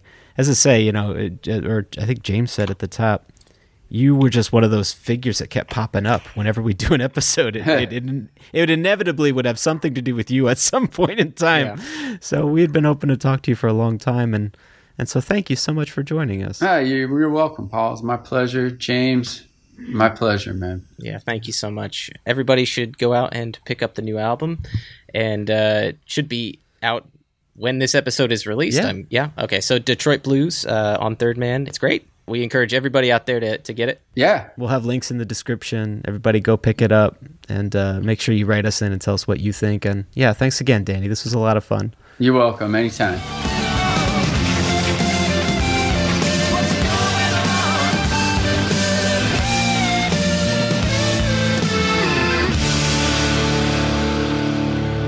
James, that was a lot of fun. Thank you so much to Danny Crowe for joining us on the program today. Again, his new album, Detroit Blues, is available now on Third Man Records and Tapes. I'm just going to start saying the end tapes part because it sounds nice coming off the tongue. Thank you, Danny. I've got my copy. I'm very excited about it. I purchased mine digitally, And so you all should do that too, if you haven't gotten it already. And his first album is also great and also available wherever fine music is sold and on the Third Man Records website. Some exquisite blues. And we have some other people to thank. We have our Patreon patrons. We have the people keeping the lights on, people donating to our Patreon, which you can find out how to do in an ad at the end of the program. We have Derek Ferguson, We have Michael Brookfield, the Bone Brookfield, Tam Davis, our third person spirit every week. Tam, by the way, this interview would not have happened without Tam, because Tam tagged Danny in a Facebook post on one of our shows. I don't remember which. And I was like, oh, Danny's on Facebook. That's how I'm going to get in touch with him. I did. That's how we got it together. So Tam, thank you for doing that. That's like one of those made to order, ready, hot and ready podcasts for you. You did the tagging and we did the podding. So thank you, Tim. We have Luke Sinclair, Luke Me Over Closely, Josh Aiken or Joe Shaken all over, Melinda Taylor, Send Me an Angel Down, Julia and Tobias, the $3 hat migs. We have Stu Catter, Stu Driver, Kate McCoy, the bones of the operation, Brenda Englehart, We Want to Be the Boys, Warm Your Englehart, Yvette Wilkins on Sunshine, Brett Garsky, the Brett 3 killed my Garsky, Elizabeth Myers, One Eye, One Blank Stare, looking up Myers there. We also have Melinda Endress, You Look Pretty in Your Fancy, Endress, and James is doing something to this document because it's shifting around on me. Shane, Ben, Jam, Son, or the Shane boy you've always known, and Ashley Forbes. Steady Ashley goes, thank you to all our Patreon patrons. We really, really appreciate the support. It helps keep the show running. Your support helps keep the show running. I'm sorry I don't have a tote bag. We do. We have tote bags. We do have a tote bag. And you can get one if you go to our merch site, which is bit.ly/thirdmenmerch. And you can get a tote bag with some logos on it. That's always fun. And that's a good way to support our show. If you don't want to become a monthly member, you can buy some merch, and that becomes some of those proceeds go to us. You could do that. That would be great if you'd like a tote bag with our name, our podcast names on it. Although we could make a tote bag with just our names on it, Paul. I was going to say, it's a tote bag with just a picture of James. It's giving you the old wave. Just the old, just with a mouthful of pizza. Little how do you do? Yeah. Little, rat hanging out his pocket. I got one rat in my pocket and the other one is taking my pizza slice. It's not good. Anyway. What's funny is I can see Suzanne on the webcam here and I can almost hear her disappointment in me. Oh, there she is. All right. Okay. Yes. The disappointment is audible. It's palpable. Yeah. Palpable is a better term. I gotta say. You could also get in contact with us a number of ways. You can do so by going to facebook.com/thirdmen and talk with us there. We're pretty active on there in Zuckerberg's palace. You can tweet at us at thirdmencast on Twitter. That's how we found Mr. Lars Fox. Tumble on down with us on Tumblr. That's thirdmenpodcast.tumblr.com. You can view our web page. That's thirdmenpodcast.com. You can email us, thirdmenpodcast@gmail.com. If you have any questions or comments or just want to say, hey, we always love hearing from you guys. It makes our day when we hear some nice things from you, or if we get some new information that we didn't have previously. It's always nice, so you can feel free to email us there. You can find us on Instagram at thirdman_podcast, where we post some pictures pertaining to the episodes at hand. You can. I dug out all my old Dodge and Burn ephemera the other day and took some photographs of it and put it on the Instagram. It was a lot of fun. I saw that. It was great. I wish I'd taken some photos of my Dodge and Burn stuff, but we have the exact same Dodge and Burn stuff. I know. Down to the large-sized Dodge and Burn t-shirt that came in the Best Buy box. The thing I've missed, though, is I have the singles box. So I didn't take a photo of the singles box. Okay. Yeah. Well, you guys will just miss out on that. Sorry. Yeah. You can find our show on Acast. They host it. They're great. You can search us on YouTube, where we post some visualizers and episodes and whatnot on youtube.com/c/the-third-men-podcast. And you can feel free to rate, review, and subscribe by going to the special link we have set up here, thanks to Joe Shaken all over or Josh Aiken. That's rateus.thirdmenpodcast.com, and you can give us a 5-star rating and review if you'd like. That would be just so darn kind of you. So thanks. Yeah. And we'd like to thank Sam Kubert and Tom Valente for the help in the recording of our theme song, We're the Third Man, as well as Susanna Roundtree for the lovely intros and outros of our program. And James, until next episode, I will be looking for a home, demolishing a doll rod. Just taking that doll rod and just breaking it down to its base elements. Just really crushing it. Just it's good. And I will that doll rod will be deconstructed. And I will be looking for a home in I don't know, an old horror Sam Raimi film, because I hear they're rather gory. And that's the way we're ending it. And that's the way the cookie crumbles. All right, bye everybody. For more information or to contact the show, visit thethirdmen.wordpress.com or email at thirdmenpodcast@gmail.com. Also visit at thirdmencast on Twitter and search The Third Men on Facebook. See you next time. We're the Third Men. We're the Third Men.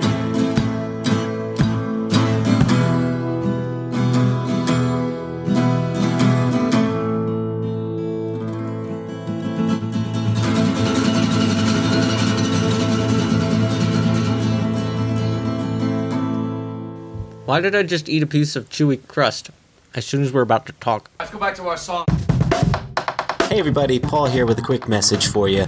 As James and I mentioned many times on the show, this podcast is 100% not-for-profit and a labor of our love for music. We pride ourselves in bringing you interesting, timely content as we have these past 100-plus episodes. Podcasting is, however, a weirdly expensive process, and we actually lose money on hosting, time, equipment, advertising, and all the other little things that we need to do to make these shows for you. So, to help break even on some expenses like those, James and I have set up a Patreon account where you can, if you like, chip in a few bucks to help keep the lights on. It can be as much or as little as you can swing, and all donations are greatly appreciated.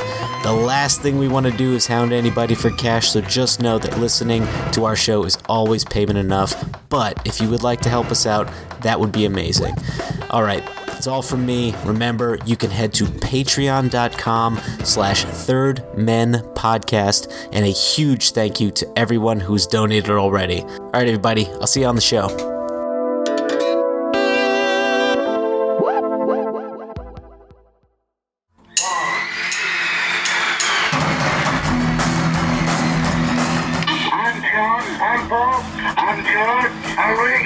And I'm Wayne Kaminsky. You are all invited to join us on a magical mystery trip through the lives of the Beatles every week on the Yesterday and Today podcast. This show details the chronological journey of the world's most famous band, using music, interviews, and rarities collected since the debut of John, Paul, George, and Ringo onto the world stage. We're a fan-made production, and we're available now on iTunes and wherever you find your podcasts. So sit back, relax, and download the stream. We hope you will enjoy the show.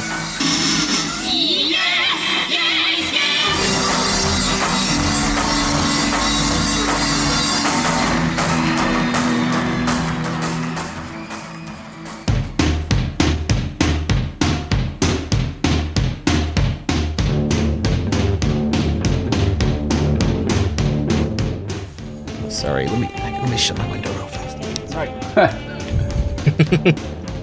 So who's who? I'm sorry. Oh, no, it's okay. I'm James, by the way. Okay.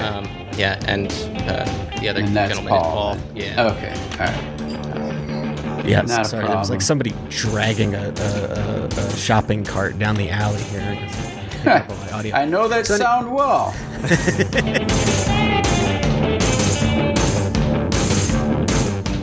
One, two, three, four. 1, 2, 3, 4.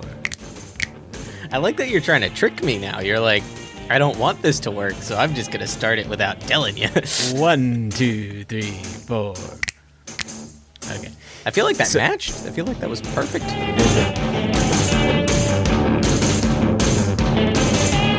And are we sure that that person dragging a shopping cart outside Paul's window wasn't looking for an instrument? Hey, might have been. That might have been a composition. Mm-hmm. You know, it might have been.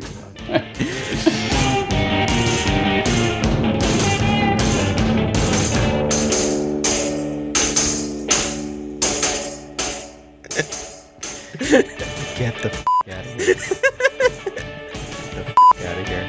You can email us on our professional email.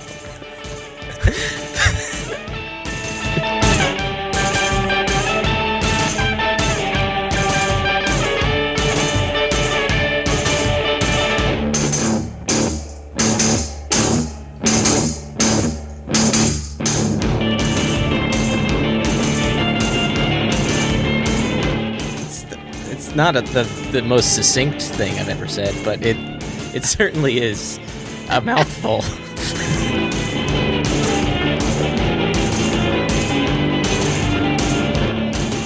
I'm going to just kind of shift around here, but yeah, that's fine. He